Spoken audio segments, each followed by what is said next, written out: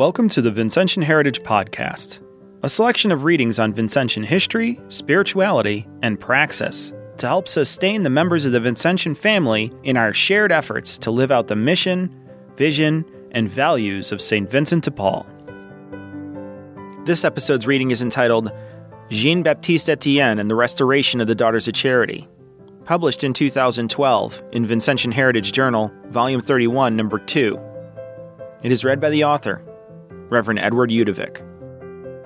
Jean-Baptiste Etienne, 1801 to 1874, served as the 14th successor to St. Vincent de Paul as the Superior General of the Congregation of the Mission and the Company of the Daughters of Charity, from his election on 4 August 1843 until his death on 14 March 1874. Monsieur Etienne has oftentimes been described, but not without considerable controversy, as the second founder of these communities. This title was first publicly ascribed to him in January 1870, when he began a year-long celebration of the 50th anniversary of his entry into the Congregation of the Mission. The first Assistant General of the Lazarists, Eugène Vicard, said at a New Year's gathering, quote, "We are fond of regarding you as our second founder. If ever anyone contests this title, if one day the company should forget what you have done for it, the stones themselves will cry out and rightly accuse us of ingratitude." Unquote. It is well known that the identity, community life, and ministries of the Daughters of Charity, which reemerged in the first half of the 19th century from the chaos of the Revolutionary, Napoleonic, and Restoration eras, led to what Monsieur Etienne described as, quote, "a hitherto unexampled and ever-increasing influx of vocations, a development of your company which widens daily and seems to have no bounds, an innumerable multitude of poor and sick comforted and strengthened, supported and relieved, instructed and saved. We see, in fine, an incomparable prosperity beyond the comprehension of the human mind. We must indeed exclaim with the royal prophet, 'This is the work of God, the hand of man cannot claim it.'" Unquote. These characteristics of the community would remain largely unchanged for more than a century until the seismic shift from modernity, followed by the tsunami of post-modernity. I would argue that in the end, Monsieur Etienne deserves his title of second founder, though this attribution must be contextualized and nuanced. There are consequences to accepting this title for Monsieur Etienne, consequences which include acknowledging him as one of the most important, if not the most important figure in the modern histories of both communities until the Second Vatican Council. It is this contextualization and nuance that is the topic of my paper today. To posit that Jean-Baptiste Etienne was the second founder is not to claim he was a second St. Vincent de Paul. Sanctity was surely not one of his personal attributes. Rather, it is to acknowledge that as Superior General he possessed a remarkable grasp of the timeless esprit primitif bequeathed to the community by St. Vincent de Paul, namely, a community based on a Christocentric discipleship whose rule called for a preferential, direct, disciplined, skilled, personalistic, prayerful, and effective service to the most abandoned of the poor and sick. Monsieur Etienne was obsessed with this concept of l'esprit primitif, and he made it the organizing principle which guided all of his rhetoric, policies, and actions as Superior General to restore the communities and make them successful in their brave new 19th century world.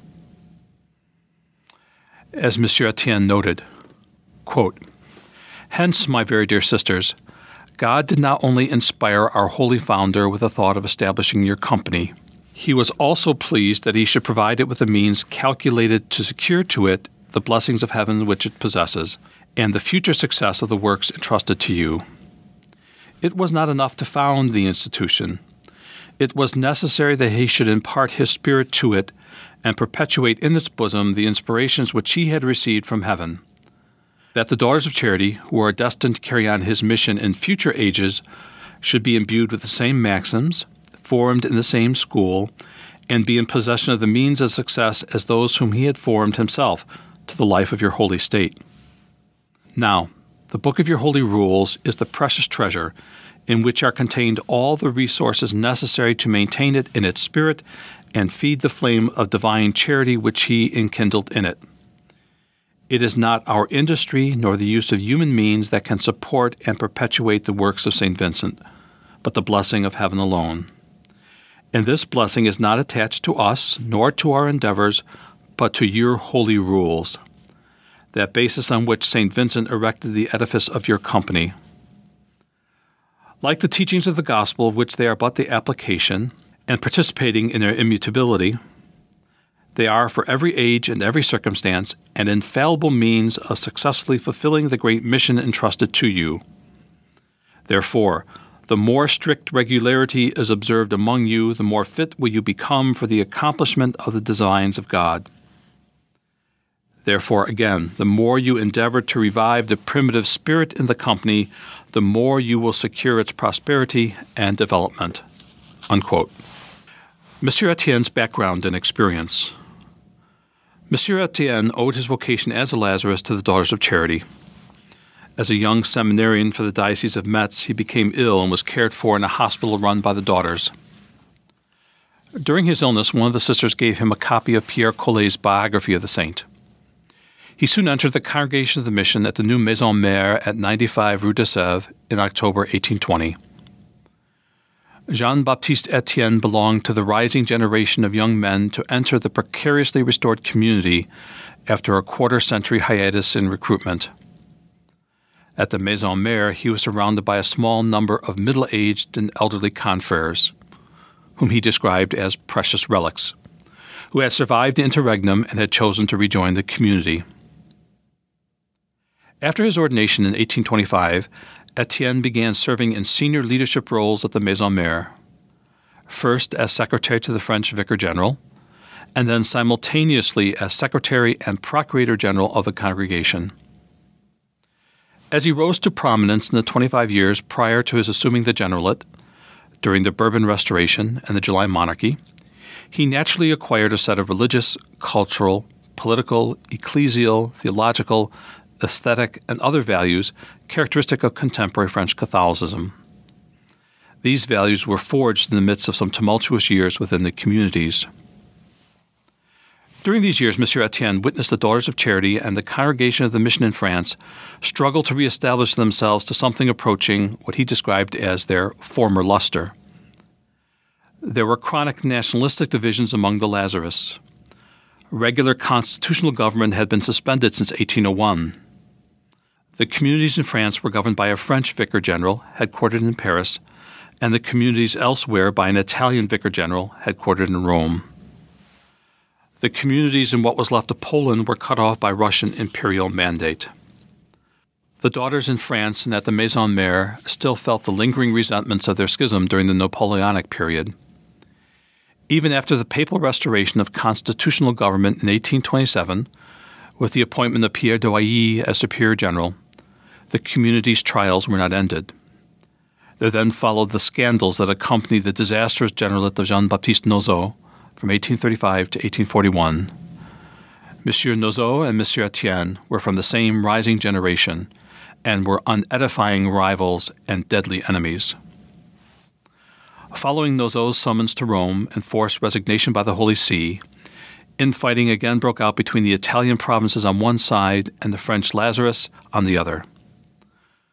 With the support of the government of Louis Philippe, especially the foreign minister François Guizot, the Holy See had little choice but to restore order on terms dictated by the French Lazarists led by Jean-Baptiste Etienne. Upon his subsequent election as Superior General, Monsieur Etienne knew exactly what needed to be done, and he had a clear plan on how he would go about successfully refounding his beloved communities and facilitating their recovery from what he described as their past griefs. Etienne's reform and restoration agenda revealed, quote, "Experience furnishes numerous proofs," unquote. A year to the day after his election as Superior General, Monsieur Etienne wrote a circular letter to the Daughters of Charity. These letters were a venerable tradition and served as the primary means for the general to regularly communicate with the sisters, to convey news, spiritual exhortations, and admonitions. In the case of Monsieur Etienne, over the course of his long generalate, these letters by the dozens reveal the unvarying narrative of his leadership and the age. The letter of 4 August 1844 is worth examining, because it is the first comprehensive statement of that narrative at the start of his generalate. The importance that Monsieur Etienne ascribed to this missive is illustrated by the fact he directed this letter to be read annually at every community retreat. The letter itself was written at the end of a special retreat held at the Maison Mère in Paris for the sister servants of the community in France and Italy. Etienne wrote with unrestrained emotion, quote, "My heart has long anticipated the moment in which I might give you some account of that memorable meeting which has left indelible recollections on my mind. It has realized all my hopes and surpassed all my expectations. One must have been present at this touching meeting, my very dear sisters, to form an idea of the deep impression produced on every heart. An emotion impossible to define and which filled the soul with consolation was experienced by everyone. A heavenly balm which diffused joy and happiness everywhere. The finger of God was there, and everything announced that the Holy Spirit was accomplishing a work of regeneration. I thought I saw the heavens open and St. Vincent from his throne of glory looking upon them, the sisters, with love, applauding all their generous resolutions, encouraging their confidence, blessing them with me in all the effusions of his heart, and promising them a protection as efficacious for the prosperity of the company as it would be powerful to protect it from the perils that might yet await it. I don't think that at any period your company ever presented so touching a spectacle." Unquote.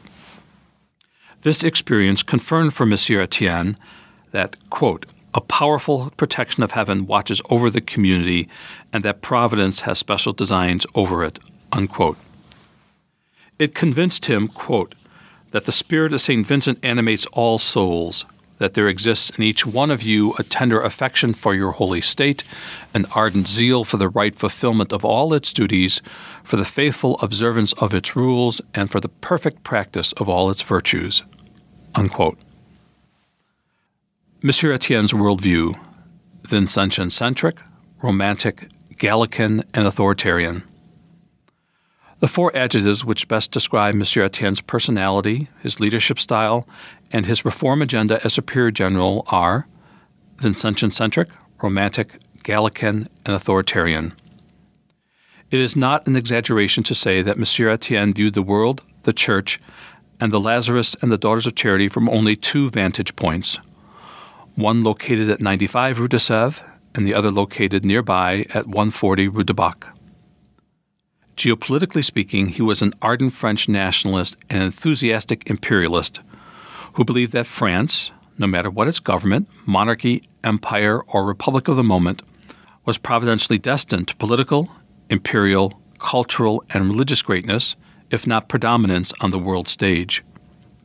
He believed that the source of France's greatness and destiny was its historic link with Catholicism. This link was memorialized in the Concordat of 1801, and the legal recognition, favor, and protection afforded by the French state to the Daughters of Charity and the Congregation of the Mission, whom it always understood to be French congregations. Etienne's own Catholicism was traditionally Gallican, and it is fair to say he was one of the last Catholic leaders in 19th century France who resisted the ultramontanism which swept through the Church under his sometime nemesis Pio IX. In 1870, during the debates over papal infallibility, Etienne was an inopportunist, opposing the timeliness of the definition. In the very last stages of the conciliar debates, however, he switched sides and sent Pius IX his statement of submission. Monsieur Etienne's view of l'esprit primitif was distinctively Gallican.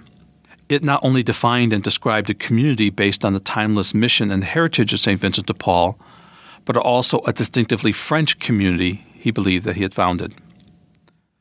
At this point, let me stop to briefly comment on the almost total absence in this era of any acknowledgement or appreciation by Monsieur Etienne, or indeed of the community itself, of the role of Louise de Marillac in the foundation of the Daughters of Charity. Louise, living half forgotten in the shadows of community history until recent years, is an interesting topic, but beyond the scope of my present purpose. In the Etienne's view, the Vincentian charism was at its heart a Gallican charism, and thus even outside of France, the international community's life, spirit, and ministries needed to absolutely mirror that of Rue de Sèvres and Rue de Bac, and the community in France. He could not conceive of the possibility of anyone other than a Frenchman being superior general, let alone of the relocation of the Lazarus headquarters to Rome. In fact, he time and time again enlisted the support of successive French governments to forestall any moves in this direction. At one point, he even went so far as to tell the Holy See that it would be better for the communities to be suppressed than to change anything of their constitutive Gallican identity bequeathed by St. Vincent. In the 1844 circular letter, Monsieur Etienne recalls his initial visit to the sisters in Italy. Quote, "Did I not owe to myself the gratification of becoming acquainted with those daughters whom Providence has given me in that distant country, and who express so well, although in a foreign language, the maxims and spirit of your holy vocation?" Unquote. Monsieur Etienne always viewed the sisters outside of France as sisters operating in strange lands, meaning any land outside of France, and speaking foreign, meaning not French, languages. He notes, quote, "With what pleasure I saw in those sisters whom nature has made natives of a strange land the same spirit, the same regularity, the same sentiments, the same habits, which make true daughters of charity in France. With what pleasure I also witnessed their tender and filial affection for the Maison Mère, and their desire of coming some day to drink at the pure font of the spirit of their vocation." Unquote. He described his visit to the seminary at Turin. Quote, "In that moment, above all, did I feel how dear to me was that new family. The illusion was complete. I no longer thought of myself on foreign ground. I was in the Maison Mère. So true and striking a copy was Turin of the original of Paris." Unquote. Monsieur Etienne's Gallicanism is best understood by recognizing its underlying religious romanticism. His imaginative recapturing of a simplistic past ideal state, represented by l'esprit primitif, and the consistent narrative he used to transmit normative truths was always framed in terms of an appeal to strong emotions, blind faith, and the acceptance of complete uniformity in community identity, values, and behavior. This was at the expense of any inconvenient realities and any expressions of individuality, nationality, or any other competing narratives, which he always described as being dangerous illusions. These so-called illusions were the constant target of the pointed arrows let loose by the always drawn bow of his authority. Just as Romanticism provided the underpinnings of his Gallicanism, it also provided the underpinnings of his authoritarianism. For Monsieur Etienne, all earthly sovereign authority vested either in church or state was divine authority, whose purpose was to order all creatures and indeed all of creation in unquestioning obedience to the unchanging divine will and divine salvific purpose being revealed at every point in history. This authority, being divine authority, was by its nature paternal, and because it was paternal, it was also patriarchal and hierarchical. From the perspective of Monsieur Etienne, his role as Superior General of the Daughters of Charity and the Congregation of the Mission vested him with the authority of St. Vincent de Paul, in a way analogous to how the papacy was invested with the authority of Christ. Just as it was the Roman pontiff's responsibility to guard the deposit of the Church's faith revealed in Scripture and tradition, it was the responsibility of the Superior General to guard the deposit of the Vincentian faith as it was found in l'esprit primitif. At one point he said, quote, "You all compose but one body under one head. All the members must receive from the head the principle of life and action. What am I amidst you? The father of the family, whose task is to provide for the spiritual and corporal wants of each one among you. On the day the Lord appointed me as the successor of St. Vincent on earth, he not only entrusted me with his authority over you, but moreover he especially transmitted to me the treasure of his loving solicitude for your welfare, and his zeal for the direction of each of you in the sublime path of your vocation. Therefore, the discharge of this important and honorable mission could no longer for me be supererogatory. It became a rigorous duty, an obligation to which my own salvation is attached. I shall have to answer before God for the state of your company and for the position of each one of you. I must no longer be a stranger to what interests you, and my heart must be a treasury in which you may all seek strength, succor, consolation, and encouragement in every circumstance in which you can be placed. The more your company extends, the more necessary does it become to preserve unity of purpose and of means in its administration, and that all those who are the depositories of my authority should follow one same line of conduct in the government of your houses. Now, they will never have a uniform manner of fulfilling their employments and of acting alike if they do not all seek the direction which must enlighten them at the fountainhead of the authority entrusted to them." Unquote. Filial obedience to this authority and the authority of the example of the Maison Mère in Paris was thus always to be encouraged and rewarded by the Superior General. He made it clear that any dissonances in the relationships between the Superior General, the Director General, the Superioress General, and the Council was a thing of the past. Disobedience, illusions, and abuses were thus always to be forbidden and swiftly addressed by authority. This was necessary because such disobedience was deadly, in that it was, quote, sufficient to cause the branch to separate from the parent stem and to be deprived of the sap that can alone make it fruitful. Unquote. Etienne cited the experiences of the French sisters during the Napoleonic Schism when the community was, quote, on the verge of total ruin, unquote, and the contemporary example of the province of Poland, quote, being no longer based on the firm foundation laid by St. Vincent in your constitutions, no longer deriving its principle of life from the pure spring of lawful authority, it has since had but a fictitious existence. It has fulfilled its destiny in an irregular and therefore fruitless manner, and by degrees it has become a relaxed and degenerate community, which yet retains your holy habit and some exterior appearances of your state, but which no longer possesses its spirit and can no longer perform its works." Unquote. He also ascribed the same fate to the province of Spain. Throughout his generalate, the nationalistic and other tensions between the French and the Spanish, between Monsieur Etienne and the Spanish Lazarus and sisters, was very public, very divisive, and very ugly. Etienne's, quote, salutary counsels, the road that each must follow, unquote. Even in the midst of his effusive emotions and flowery prose, Monsieur Etienne always had a laser-like logic that went to the heart of the matter, at least from his perspective.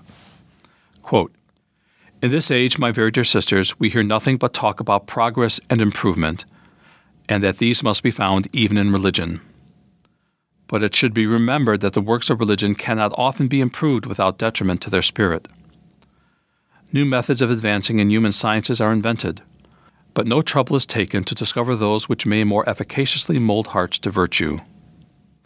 Now, you must bear in mind that the principal object of the mission entrusted to you by heaven is the salvation of the poor, that for this end you embraced your holy vocation, and consequently that you must never lose sight of this purpose in the fulfillment of your duties. St. Vincent has placed you beside the sick to serve and relieve them, with the sole view of affording them health of soul through the means of bodily care. He sends you to visit the poor in their wretched hovels, only that you may exert over them a salutary influence, and instill into them the love of virtue, whilst you pour the balm of consolation and relief on their woes. He has given to your charge the education of poor children, only that you may train them to a Christian life, and place them out of reach of the maxims and corruption of the world. All improvements, therefore, which may be proposed to you, and which would distort this sublime end of your vocation, must be rejected by you with unyielding resistance." Unquote.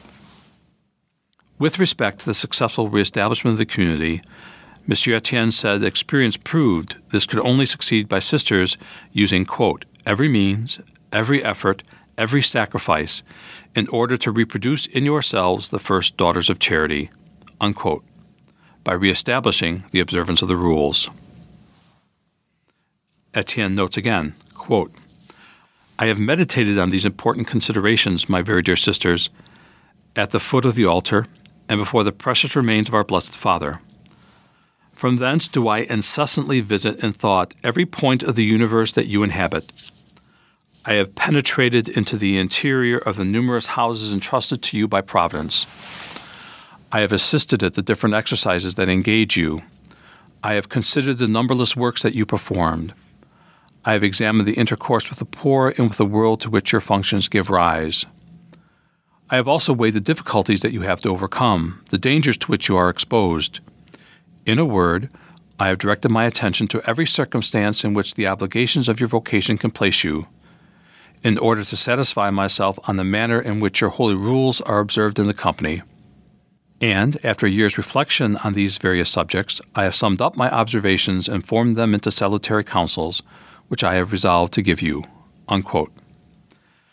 Monsieur Etienne then launched into a minute examination of more than 15 prevalent abuses and violations of the rule. In each instance, his detailed analysis pointed out the dire personal and communitarian consequences of disobedience, and by contrast, the always sweet results of genuine simplicity, blind obedience, and absolute uniformity, shorn of any and all expressions of individuality. His ideal presumes that the preferential service to the poor, which is the defining and unchanging element of the Vincentian L'Esprit Primitif, required the community of the Daughters of Charity and each individual sister to be uniform, unchanging, and undistracted, not just in their preferential option for serving the poor, but in every single element and every single detail of their personal, spiritual, and communal lives. Everything was presented hermetically sealed, everything was predefined, predetermined, and beyond any individual choice, beyond any questioning, and certainly beyond any change. And it was successful, wildly successful. Monsieur Etienne, an assessment. Returning to the question of the aptness of Monsieur Etienne's title as second founder, I hope to have presented enough evidence to demonstrate its correctness. The community as it existed from the time of St. Vincent and St. Louise to the French Revolution successfully situated its charism in the geopolitical and geocultural world of the Ancien Regime, which, ecclesially speaking, I would describe as Tridentine. With that world gone forever, Monsieur Etienne and his generation successfully recovered l'esprit primitif and created a successful place and parameters for the community to serve the poor successfully in the modern world and in the Church of the First Vatican Council. Taking into account the towering personality and force that was Monsieur Etienne, and which cut across the swath of our history, the fact is that his model was in its substance received or accepted in faith by the contemporary community and by the overwhelming numbers of individual Daughters of Charity from Paris to Shanghai, from Madrid to Manila, from Rome to Emmitsburg. As always happens in history, the extreme, unworkable, and idiosyncratic elements of this model were, even in Monsieur Etienne's own lifetime, opposed, or more often quietly ignored, gingerly circumvented, gradually changed, or dropped with relief. The center held, however, and it held for a long time. The center was, of course, quote, an innumerable multitude of the poor and sick comforted and strengthened, supported and relieved, instructed and saved, unquote. Monsieur Etienne waxed eloquently, and at times he even waxed prayerfully and beautifully. Quote, "May your charity also abound toward your neighbor. May it render more and more dear to you the name of servants of the poor. May it fill you with respect and veneration for our dear masters, the suffering members of Jesus Christ. May it dilate your hearts and inspire you with a generous zeal which may enable you to assist, relieve, and save them. In a word, may you, while spreading everywhere over the surface of the earth and among all nations, diffusing everywhere the same spirit of St. Vincent, showering everywhere the riches of divine charity and all the woes of humanity, may you also be everywhere a spectacle to the world, to angels and to men, for the edification of the Church, of which your company is one of the brightest ornaments, for the glory of the great saint who has transmitted to you the inheritance of his works, and for the consolation of him, and who, notwithstanding his unworthiness, has been called to fill among you the place of that saint." Unquote. Thanks for joining us for this episode of Vincentian Heritage Podcast. If you have any questions, please send them to mission.depaul@gmail.com. Be sure to check out all the other Vincentian family resources on our website, mission.depaul.edu.